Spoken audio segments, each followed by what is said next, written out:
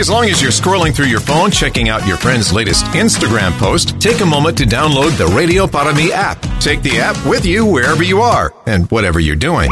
Stay updated with top and bottom of the hour news and the latest weather forecast. Plus, you can listen live to local talk shows, nationally syndicated programs, and listen to previous interviews you might have missed, all in crystal clear digital audio. It's called the Radio Para Mi app. Find it in your Google Play or Apple App Store from your friends at News Talk 710 KURV. This is an encore presentation of the 956 Drive Home on News Talk 710 KURV and KURV.com. Here's Zach. The governor of the great state of Texas, Greg Abbott, thanking the state house for its report into the Uvalde School shooting. Abbott says the detailed account shows that there are serious concerns about how police responded to Robb Elementary on May 24th, and that legislature will come with bills to improve public and school safety. That's coming up down the pike. Joining us on 710 KURV to kind of dissect what the report revealed to us is criminal justice professor Phil Ethridge from UT-RGV, our guest right now. So what were some big takeaways for you in this one? Well, first of all, good afternoon. I read the report, and it's very, very comprehensive. First of all, they just talked about the overall law enforcement failure. And what's amazing, it's been on the news all day, that there were a total of 376 law enforcement officers that responded. There's a whole list of them in the report. And many of the departments, although they talk about the large group of Border Patrol and DPS, there were a large number of area sheriff's departments and other small departments that had one or two officers respond. And so the first thing I take away is there's absolutely no way to control that many officers from so many different departments. And what came out then was a complete failure of this incident command, that it seems that in the school district's own planning, that the school district police chief was going to be the incident commander. That has come under a lot of scrutiny. But the big takeaway I have is the school itself. And what came out of this was the school was built, what they said, that the school was built in 1955. And therefore, when you talk about what type of doors it had and what type of security it had, the reality was there was no police officer assigned to that school. The school district had 6 police officers covering 9 schools, and this was one of the older schools. And unfortunately, I know this has come up a little bit, but there just seemed to be a failure in the locks, in the doors, and the maintenance. And I know that's not, the great thing when everybody talks about a failure, but you have to consider the number of schools and the reality that this guy walked through. But also what came out was there was a failure in the system to notify the teachers. We always think about, you get on the intercom and the public address system, but the system used in that school was an electronic system, and what appears that a lot of teachers didn't even know there was a lockdown. And then just one other aside there also were these bailouts, and these were chases through the city by Border Patrol and DPS, and what came out was there had been 46 lockdowns at that school, and the teachers didn't even pay attention to these lockdown announcements anymore because they were so common. So those are 2 or 3 things that came out. Davey, I already called this one. Let's start at the beginning with the 376 number of law enforcement officers there. And you said a lot of them were from different agencies. Groups. And so they're there. You have all these guys there. Departments responded to this. 23 different departments. Holy cow! So I'm thinking, if I'm somebody and I'm just getting to the scene and I have no idea what's going on, what is the standard operating procedure for a situation like that? Like how do you assert in a perfect world, the way it's supposed to work, like how would you get one guy in charge, and how do you get that one guy to commandeer 376 law enforcement officers? Well, what's supposed to be done is somewhere, and we see this on the news, and we see this in movies and television. There should be some kind of either a tent setup or some kind of emergency vehicle that says Incident Command or Emergency Command Center. And every officer, no matter police officers, fire, ambulance, no matter who shows up, they should go to that location and say, what do you need? Where do you need me? How do I get there? And it wasn't set up. And so that's why, sadly, we see in these videos, different officers coming in and out of that location in the school, different officers walking around for an hour outside the school because nobody was in charge and nobody told them what to do. Some decided to get the kids out, so, a group went over and started smashing windows and getting kids, but that's what's supposed to happen. There's supposed to be one centralized place that everybody goes to, and there was none as far as I can tell. So, and I don't mean this to be flippant, and I don't mean this to be funny or anything like that, but it's essentially everybody was just kind of looking at each other wondering, like, so what are you going to do about it? I don't know. I'm not going to do anything. You're going to do something about it. They had no direction. Well, I think so. And what's also interesting is, except for the large DPS and the large Border Patrol and the Uvalde Police Department, all of these other departments, the campus police department only had 5 or 6 officers there. All of these other agencies had 1 or 2 officers. And so who knows what they did? Who knows where they went? Because obviously their radio frequencies would be different. They didn't have anybody supervising them. And so I think they probably looked around and said, well, there's a group trying to help some kids. Let's go help them. Let's walk into school. What's going on? Let's walk around. I think there were probably, of these 367, except for the 2 large departments, there were probably about 100 to 150 officers literally just walking around the campus with no idea what to do or where they should be. And that's very difficult. That's just terrible. Our guest is Professor Phil Ethridge. He's a criminal justice professor at UT-RGV. He also has some law enforcement experience. He's our guest right now. Davis Rankin, go ahead. Your guest. I have a question about the Texas Department of Safety, Public Safety. And I'll just ask this as a predicate. Wouldn't, in a situation like this, given that the Uvalde School Police Department is probably not as well trained and not as experienced as DPS troopers or Texas Rangers, and that's an assumption, wouldn't the DPS, back out of this, Steve McCraw, the head of the Department of Public Safety, which oversees the Rangers as well, was it 3 days after the event, and he just laid into the school district cops about what a rotten job they did. Then we find out there was DPS troopers everywhere and Texas Rangers. His people didn't assert control either. He didn't assert control.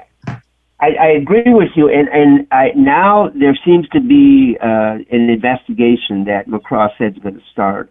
And to answer your question, my question is this: at what high-level rank did a DPS supervisor, and I'm talking about they have lieutenants and captains and going all the way up. I think somewhere in there was a fairly high-ranking officer that could have done what you did. And I think sooner or later, someone's going to do an investigation and say, at what point did DPS command staff or even Border Patrol staff, when did they arrive and what did they do? And that's not even addressed here. But what is addressed, which I'm glad in this report, is basically said, look, every law enforcement agency that responded really failed. And I think the reason they did that in this report is to bring up the fact that there were these large agencies like DPS and Border Patrol that could have or should have. And again, I think in many situations they do come in and they do take over. And so I think that should be looked at. What should the legislature do? What should law enforcement do? And I'm assuming every police chief of any sort, anybody in authority, is looking at this and figuring out, what do I got to do to make sure this doesn't happen to me? Well, I think one of the things I'll probably look at, and this actually came up in the report, is a couple of years ago, I think in 2019, the legislature actually mandated that schools write up some kind of report. And what's interesting is Uvalde actually had a report. They were recognized by the state and by agencies as having an active shooter plan. And we saw how that worked out. So I think that legislation needs to be looked at. What also needs to be looked at is just this idea of what can happen in a school with these problems with the building itself. And some money may come out, but this is what came out in the report. There are 80,000 buildings in schools in the state of Texas, and there are 1,204 school systems. And they said the largest system was the Houston system, but then they said there's some very small local little schools that have 100 or 200 children. And so I think no matter what the legislation does with the schools itself, I think what it's going to come down to is, well, this is what Uvalde said they had. They had a plan. Everything was intact. Everybody should have known what was going on. I think one of the other big areas is just money for communication. Because what came out of this report is even police officers in the building that could see each other down the hallway could not talk to each other on their radio. I mean, that's just unbelievable in the year 2020. That is incredible. So that may come up. Some money may go into that to try to solve that. Well, I hope they're able to figure this part out because, I mean, now the question is, and again, I'm not being flippant, but it's a legitimate question. How many law enforcement officers does it take to stop a school shooting? There's one, if he's the right guy at the right person at the right place with the right weapon. And apparently in this case, 376 wasn't the answer because none of them, like Davis is saying, was the right one apparently. That's right. And the typical SWAT unit is about 5 to 7 people, and they talk about going in kind of this triangle shape where the first couple people have shields, the next couple people have some equipment to break in the door, whatever's needed, and then the last ones have the guns. And they go in, and it takes a very small unit to go in and do this. The reason it's so small is because they're well trained, they're well equipped, and you don't need 10 or 12 officers walking up and down trying to figure out what's going on. I mean, this was terrible. When you talk about keys and unlocked doors, you needed one unit, and I think they had enough officers doing, but they just weren't trained to do that. And so that's when all these different entities just came in and couldn't do it. But no, your answer really is one. One officer could have gone down there, I think, shot off that lock, at least found out if the door was unlocked. But once you get a huge group, then literally nobody does anything because they're just watching everybody else not do everything. A different dynamic takes over when it's 376 as opposed to 3. Yeah, no, I'm not going to lie. That does make a lot of sense because if there's that many people there and they're all kind of just looking at each other, wondering what's going on, nothing is going to happen. And the emergency command center really needed to be set up in that way, and there needed to be better communication. And that probably would have.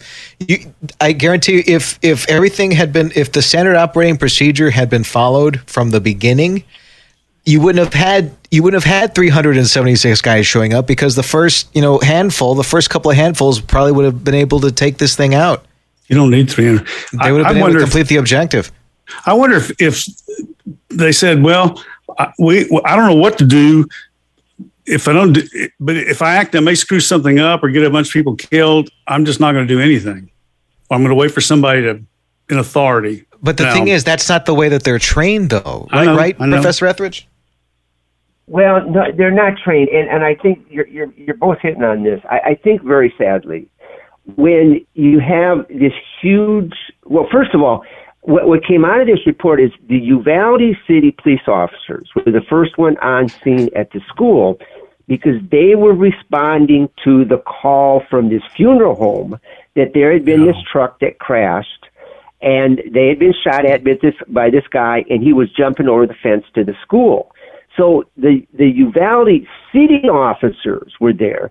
The Uvalde City officers have a SWAT unit, and they were the first ones to go into the school, the very first ones, and then a couple of the school police officers showed up. My big question is that at the very beginning, what happened to the Uvalde City police with their officers and equipment, and also the sheriff's office? Those to me would have been the first 10 to 15 officers, especially the city, to get there and say, look, we need weapons, we need the shields, we're going in right now. But it seems then by that time this police chief from the school system had taken charge. And what was most interesting, and I need to include this real quickly, the report says the police chief for the school district went into a room that was adjacent to the rooms where the shooter was. But in that room, there were no children, and at that time, there was no sound in the other rooms, and there was no shooting.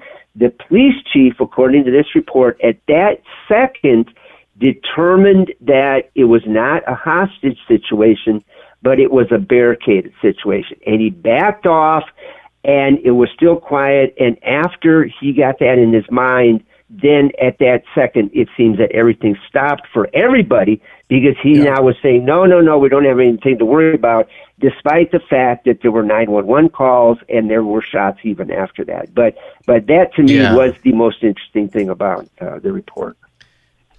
Yeah, lots of revelations in that report. Thanks a lot for your analysis. Thank you, Dr. Ethridge. Professor Phil Ethridge, criminal justice professor at UT-RGV, joining us on News Talk 710 KURV. You're listening to an encore presentation of the 956 Drive Home on News Talk 710 KURV and KURV.com.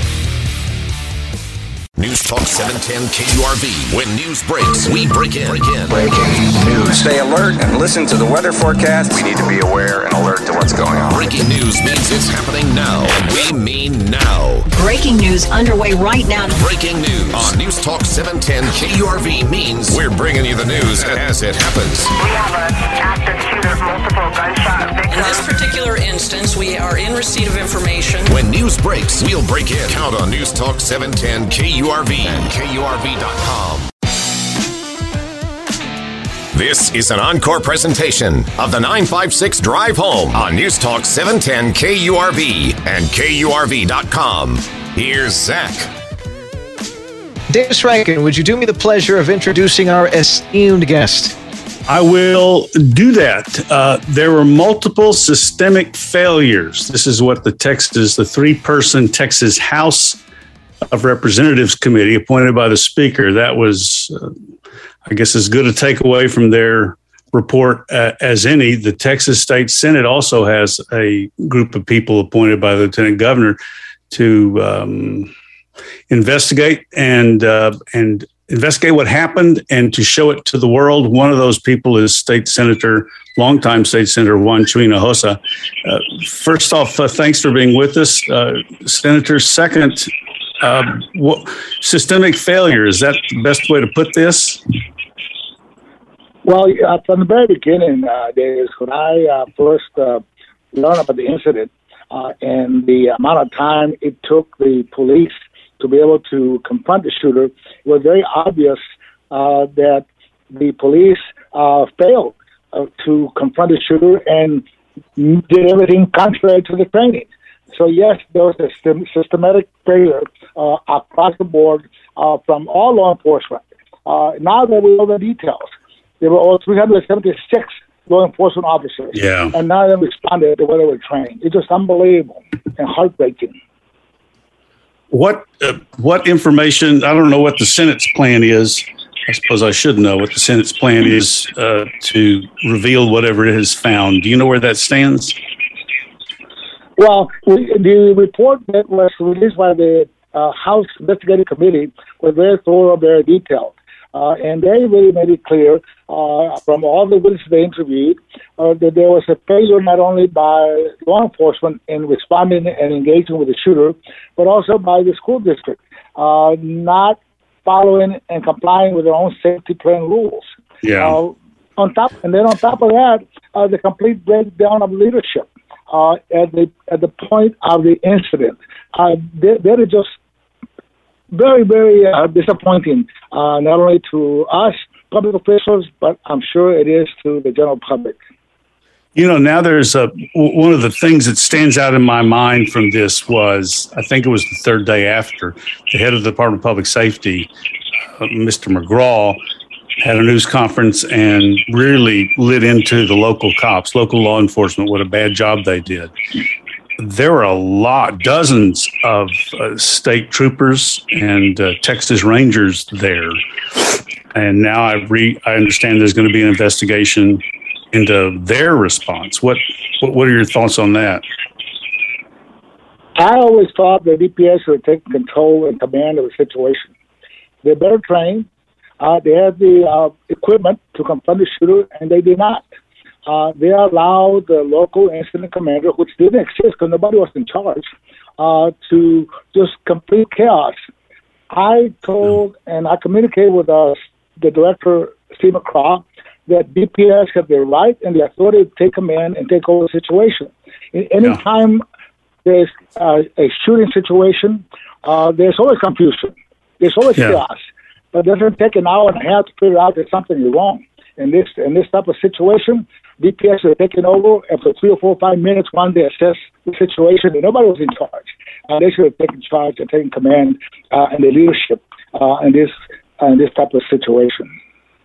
Do you have our guest is Senator Juan Chuy Hinojosa on 710 KURV. We're talking about the report on Uvalde. And how do you get 376 law enforcement officers in one location and have such a communication breakdown as what happened?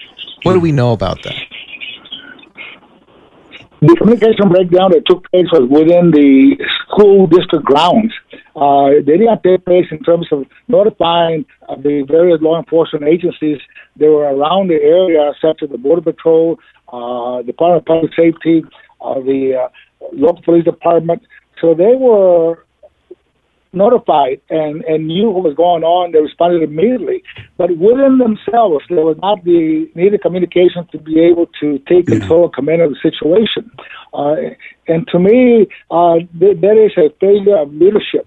Once you're there, if you cannot communicate, then you got to go in and take a team and take the shooter out.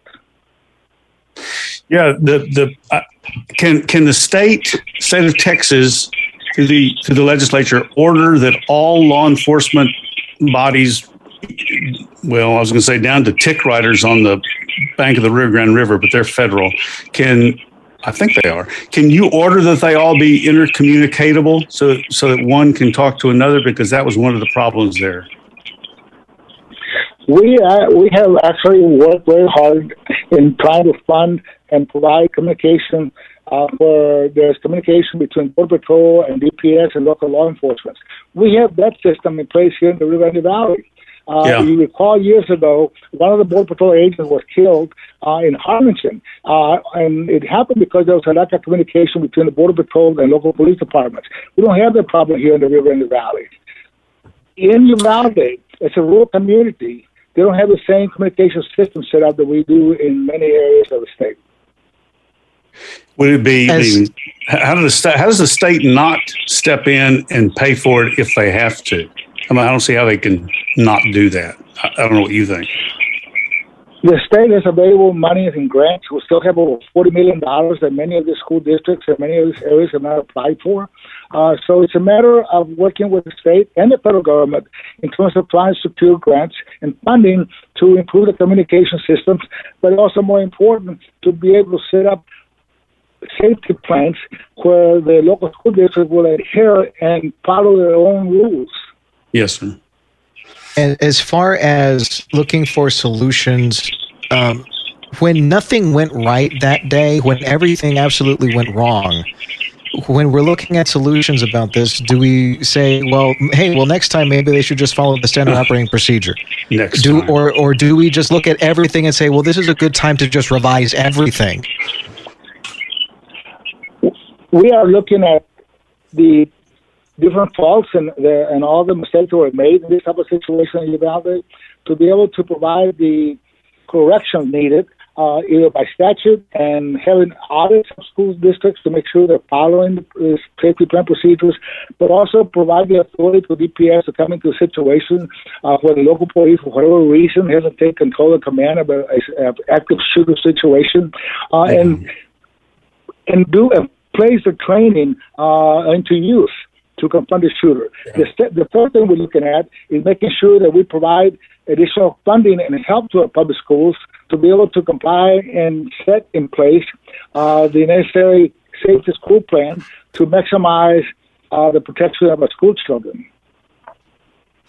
State Senator Juan Hinojosa, thank you very much for your time. We got to go, and I know you do too, but we will be back in touch. Thank you very much for your time this afternoon and for watching over what's going on up in Uvalde. Watching out. This is a statewide thing now, right, Zach? Oh, yeah. And you're listening to News Talk 710 KURV. You're listening to an encore presentation of the 956 Drive Home on News Talk 710 KURV and KURV.com. You're always on the go. Obviously pretty busy. Busy with work. Picking up my kids from school. From work to kids to running errands, your entire day is a hands-on, never-ending frenzy of activity.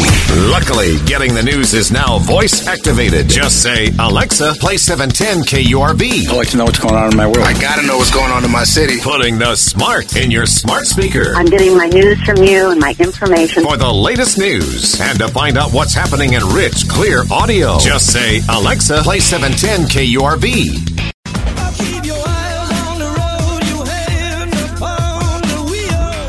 This is an encore presentation of the 956 Drive Home on News Talk 710 KURV and KURV.com. Here's Davis. Hang on, I'm still getting ready to go. No problem. You're on the radio, so none of those expletives. I don't know why I think that's funny. I have a feeling that Matt Wolthoff, who is the president of Driscoll Children's Hospital for the Rio Grande Valley, is a busy man and doesn't have time for my jokes. Thank you very much for being with us. We appreciate it. And before we get started, where do you come from? I mean, where do you come from? And then tell us about Driscoll. What is it? Clara Driscoll, I think, was the endower of the hospital. That's correct. Yeah. Thanks for having me on today. And my name's Matt Wolthoff. Like you said, I'm the president of the new Driscoll Children's Hospital here in Edinburg. And I've been with Driscoll now for going on 7 months and really excited to be a part of the project here in the Valley and the first designated children's hospital here in the Rio Grande Valley. But I'll tell you a little bit about Driscoll and like you said, who we are and where we come from. So you're absolutely right. Clara Driscoll was our founder. She was a South Texas visionary, a rancher, entrepreneurial businesswoman. And she one of her claims to fame was she actually saved the Alamo. Yeah. She was a second generation. Her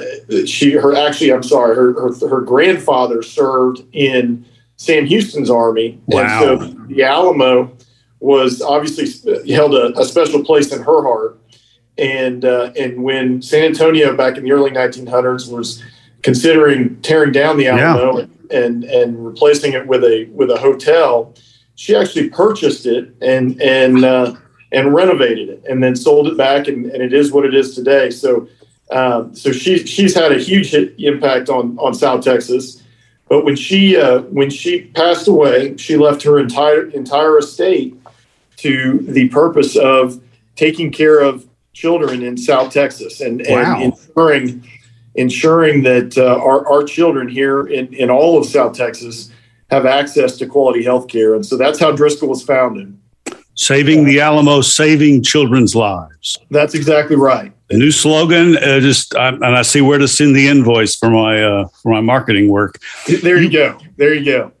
Is there a Driscoll Children's Hospital in Corpus Christi? Because there's fixing to be one here. That's exactly right. Yes, that is the original Driscoll Children's Hospital is in Corpus Christi. It's been there since I believe since the early 1950s, and we have served with that hospital as our health system has grown. We have served all of the counties of South Texas, everything from really from Corpus to all the way west to Eagle Pass. Victoria up north of Corpus and then all the way south here to the Valley. And as a matter of fact, we've actually been serving the Valley for a couple of decades now with the specialty clinics that we have in Brownsville, McAllen, and Harlingen. So on a daily basis, Driscoll flies pediatric subspecialists down to all of these clinics, and they see our kids here at home for their ambulatory clinic visits. Good Lord! Permit me a crass exclamation and question. How? That's a lot of money to fly some doctor in. Why don't they just drive down or whatever? Well, it's about making it efficient for those physicians. They also have to see patients in Corpus, and they have surgery days in Corpus and all of those things. So we have to, and they have families too. So it's really that's their problem. Yeah, right. That's their problem. Sorry. No, you're right. But they'll get on a plane at 7:30 in the morning in Corpus and be here in clinic in McAllen by 9:00 and see a full day of clinic, and then be back on the plane at 5 or 5:30. Okay.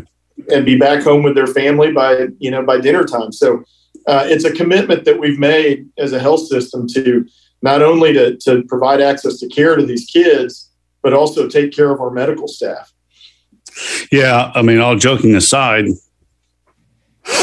you want the guy operating on your kid or doing the diagnosis not to be too sleepy or crabby or, whatever. So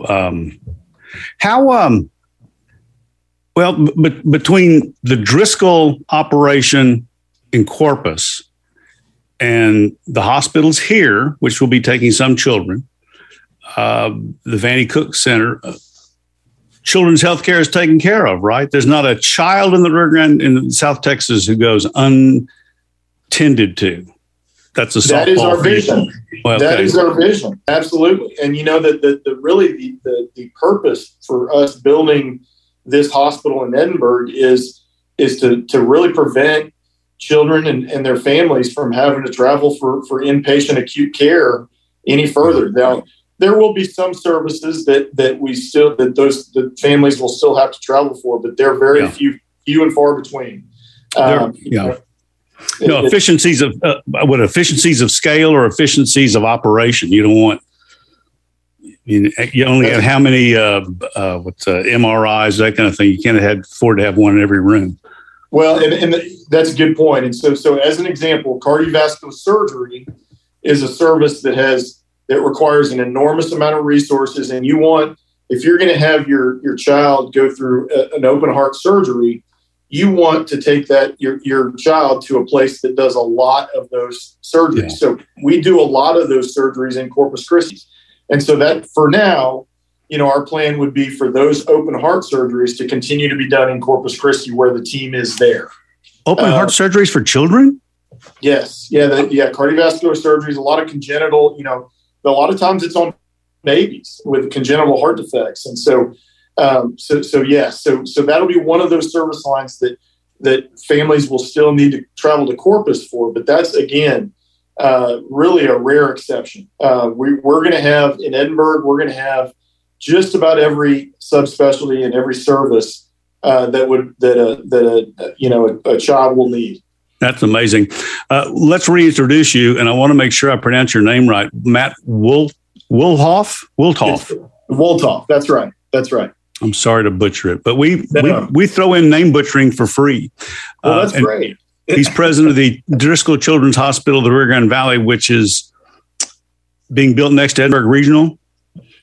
No, sir. So it's actually being built right next door to the Women's Center at Doctors Hospital Renaissance. Oh, okay. All right. Yeah, they got a lot of land over there. Yes. How long before you're ready to have the Champagne open house? So we are looking to see our first patient a year from now. So it's all dependent upon the construction schedule, and how those things can move. Yeah. But we feel confident that a year from now we will be open, and so we're excited. And if you drive by the construction site on McCall, you'll see the progress. They're making good progress every day. Yeah, unfortunately, we don't have many rain delays. True. Who oversees the construction? Somebody has to write some. This is not a slam at but somebody has to watch and make sure everything's being done. And I guess there's always questions from the part of the builder. Sure. Is that you or somebody else? Well, so we have a team. We have a large team, as a matter of fact, on both sides. So the contractor is responsible for the day-to-day operations, but we have consultants that are quality, that are focused on quality and making sure that things are done according to plans. Yeah. We have a commissioning agent at the end of the day when the building's ready to be commissioned to make sure that everything works properly. So it's a large team that's working on this. Is there, it's 4:48. I got to watch my time. Is there anything that you have to do, one has to do in building a hospital for children? And I don't know if there's an age limit legally or just practically. Is there anything you have to do that's different than for a general admission hospital? And I guess the regulators, there's certain standards of cleanliness and care, and I don't know if those change all the time or what. So that's a great question. And actually, that's what distinguishes us from other hospitals that provide pediatric care. So there's a lot of adult hospitals out there that provide some form of pediatric care, but this will be the 9th hospital in Texas to be a designated children's hospital. Wow! And only the 39th hospital in the country. Really? Yes. Wow. Yeah. And so there are requirements, and that requires additional resources. A lot of it has to do with the physician specialties that we have to provide to take care of those kids, and that comes at a great a lot of resources, great cost. But there's also some services within the building and within our team that we just are by regulation have to provide to take care of kids in a designated children's facility. So yes, there are specific requirements for coverage, for services, and those kind of things that make us unique. And we also get reimbursed differently to help cover some of those costs. But it's a lot of resources that go into a children's hospital. Is there any extra free money coming from any government to Driscoll not because they're children, because they're going to be mostly Hispanic children, I'm assuming, since we're 85% Mexican American, and some cohorts of demographics is going to be like 100%. So anything different? No, not there is. And generally speaking, for all hospitals across the country, there are some additional government funds for what they call a disproportionate share of Medicaid, right? So, and we see a predominant amount of our patients are Medicaid patients, and wow. And so there is some additional funding there, but no, it really where we are different in terms of our reimbursement is because of the children's hospital. So there's a different rate for children's hospitals. They want to incentivize, I would assume, separate care on the. My impression has been, forgive me if I sound to the listeners like I'm doing most talking. I read somewhere that children are not little adults in terms of dosing and also the way medicines will work on children. I mean, I never thought about that. I assume there's a rising consciousness amongst the people holding the money that, these are different. It's a different thing. Yeah, that's absolutely right. It's a specialty.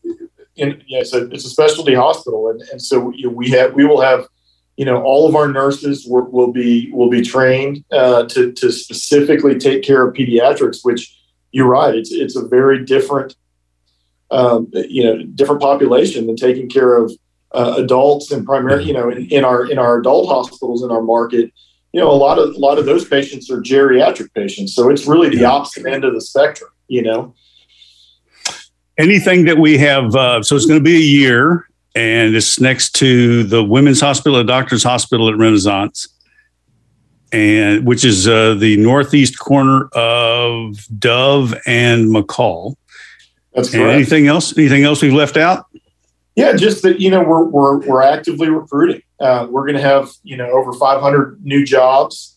We have a lot of pediatric specialists in the market currently that will be coming to work at our hospital, but we're going to be recruiting more. And a big part of this is just increasing access to care for kids throughout the Rio Grande Valley. So as we do that, we are going to be recruiting more physician subspecialists and more staff and more nurses.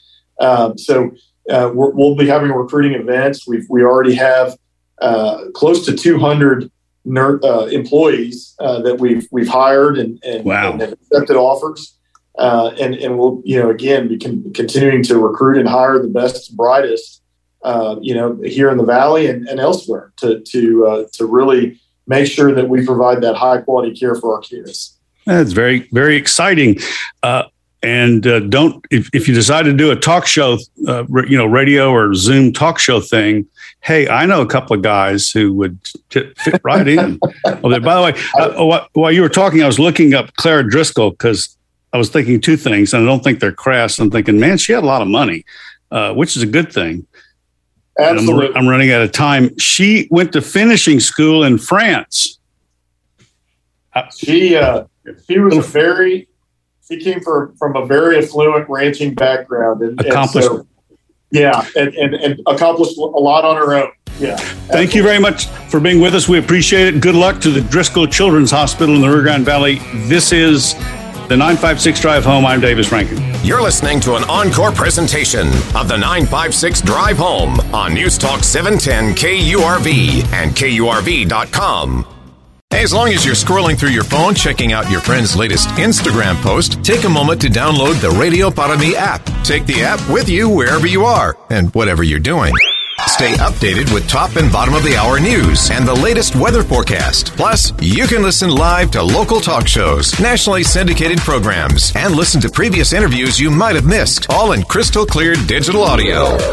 It's called the Radio Para Mi app. Find it in your Google Play or Apple App Store from your friends at News Talk 710 KURV. This is an encore presentation of the 956 Drive Home on News Talk 710 KURV and KURV.com. Here's Zach.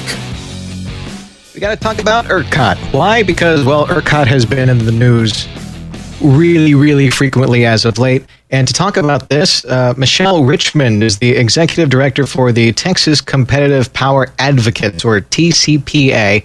They're a nonprofit trade association, and they're energy experts.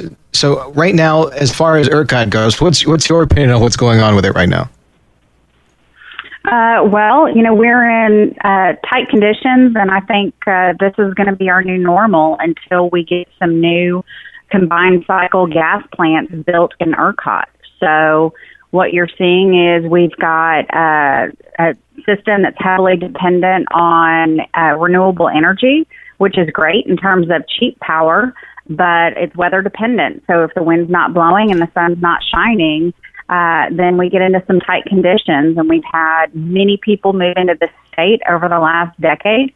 So our demand has increased. And unfortunately, the units, the generators that can be turned on and turned off at ERCOT instruction, the market hasn't been in a situation that supports those units. So we haven't had the build out that would keep up with the demand. It's fascinating. Depending on who you ask, we either don't have enough green energy or we have too much green energy. And either way, from both perspectives, it's kind of what's driving the problem with ERCOT right now. When did we start having these problems? When did we start kind of transitioning into a situation like this where now it's affecting us and we can't help but stare it in the face?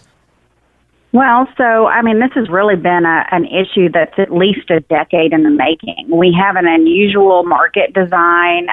We're the only one in the country where our market has been built on putting out the cheapest power possible, which is great for a consumer's pocketbook. But we don't pay anything to generators for being available. So if they're not producing power, they're not making any money, which is fine, except that when you have to make an investment in a plant that's several $100 million or $1 billion, that doesn't work.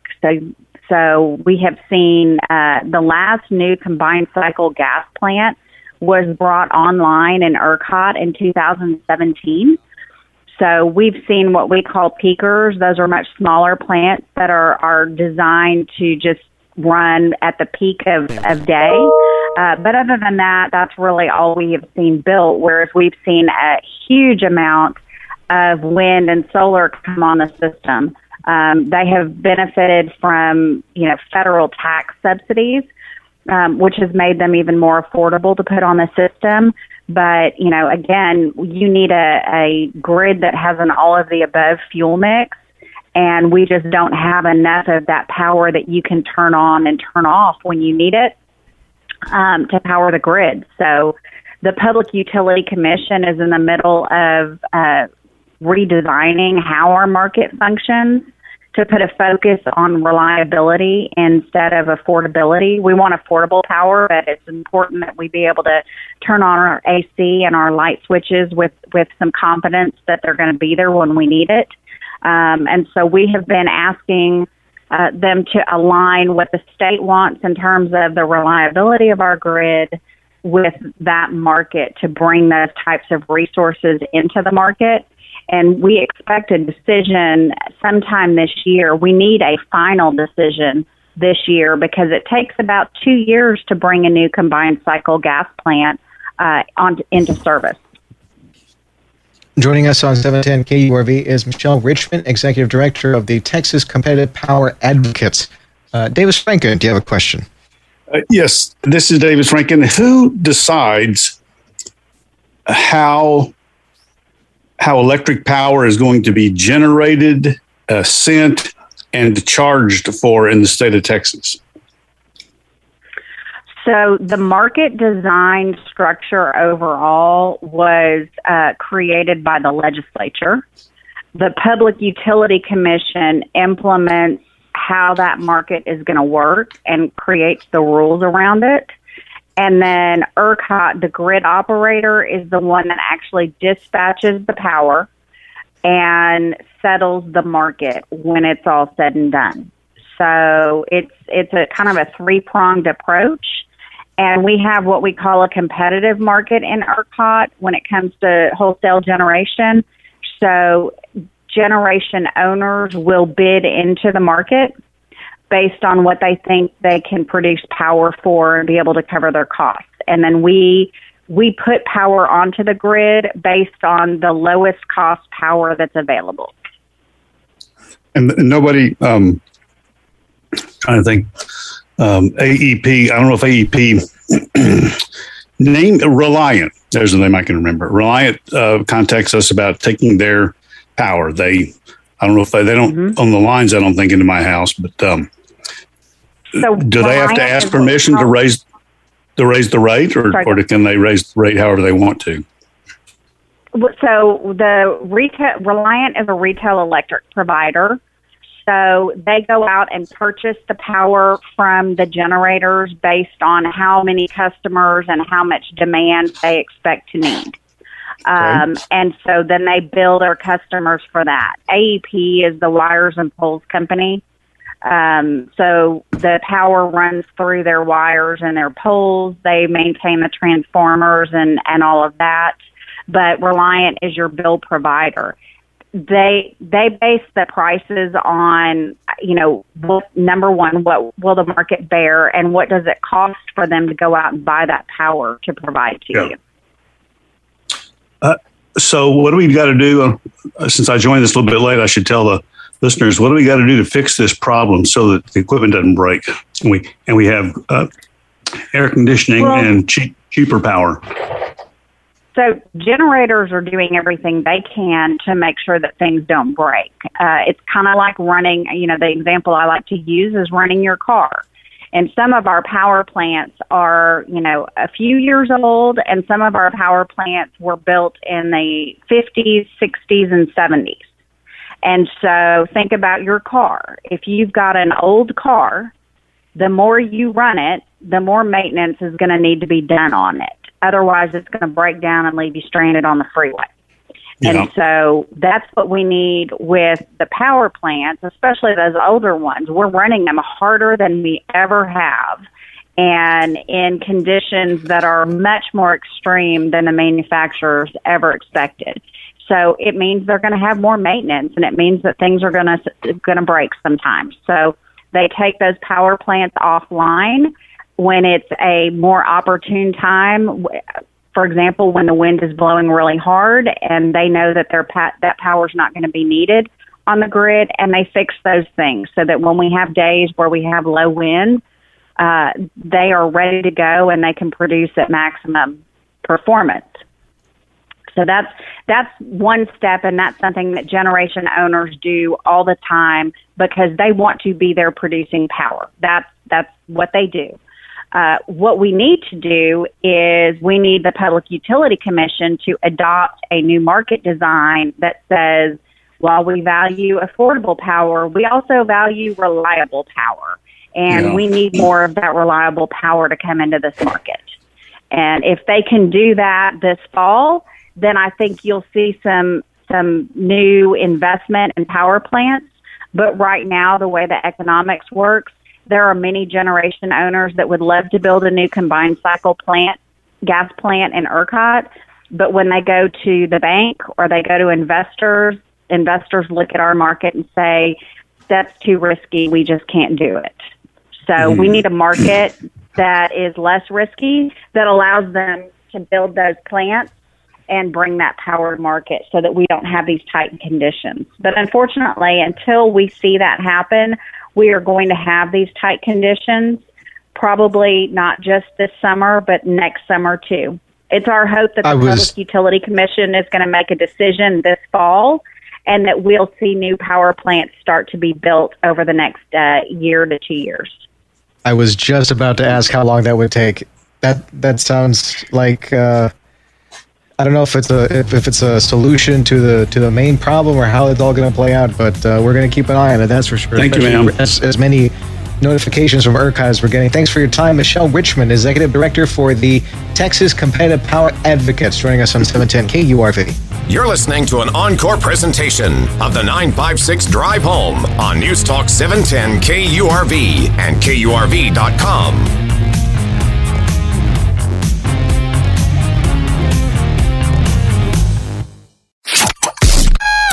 Start your day with news and interviews important to you with the Valley's Morning News. Weekday mornings starting at 6. Sergio Sanchez and Tim Sullivan bring you the latest headlines and hourly discussions with AccuWeather to get you ready for your day, and special guest interviews on topics that affect you and your family. Good morning. Good morning, gentlemen. Yeah, good morning, guys. We'll let you know I enjoy the show. It's what you need to start your day. The Valley's Morning News with Sergio Sanchez and Tim Sullivan. Weekday mornings starting at 6 on News Talk 710 KURV. Hey, as long as you're scrolling through your phone, checking out your friend's latest Instagram post, take a moment to download the Radio Para Mi app. Take the app with you wherever you are and whatever you're doing. Stay updated with top and bottom of the hour news and the latest weather forecast. Plus, you can listen live to local talk shows, nationally syndicated programs, and listen to previous interviews you might have missed, all in crystal clear digital audio.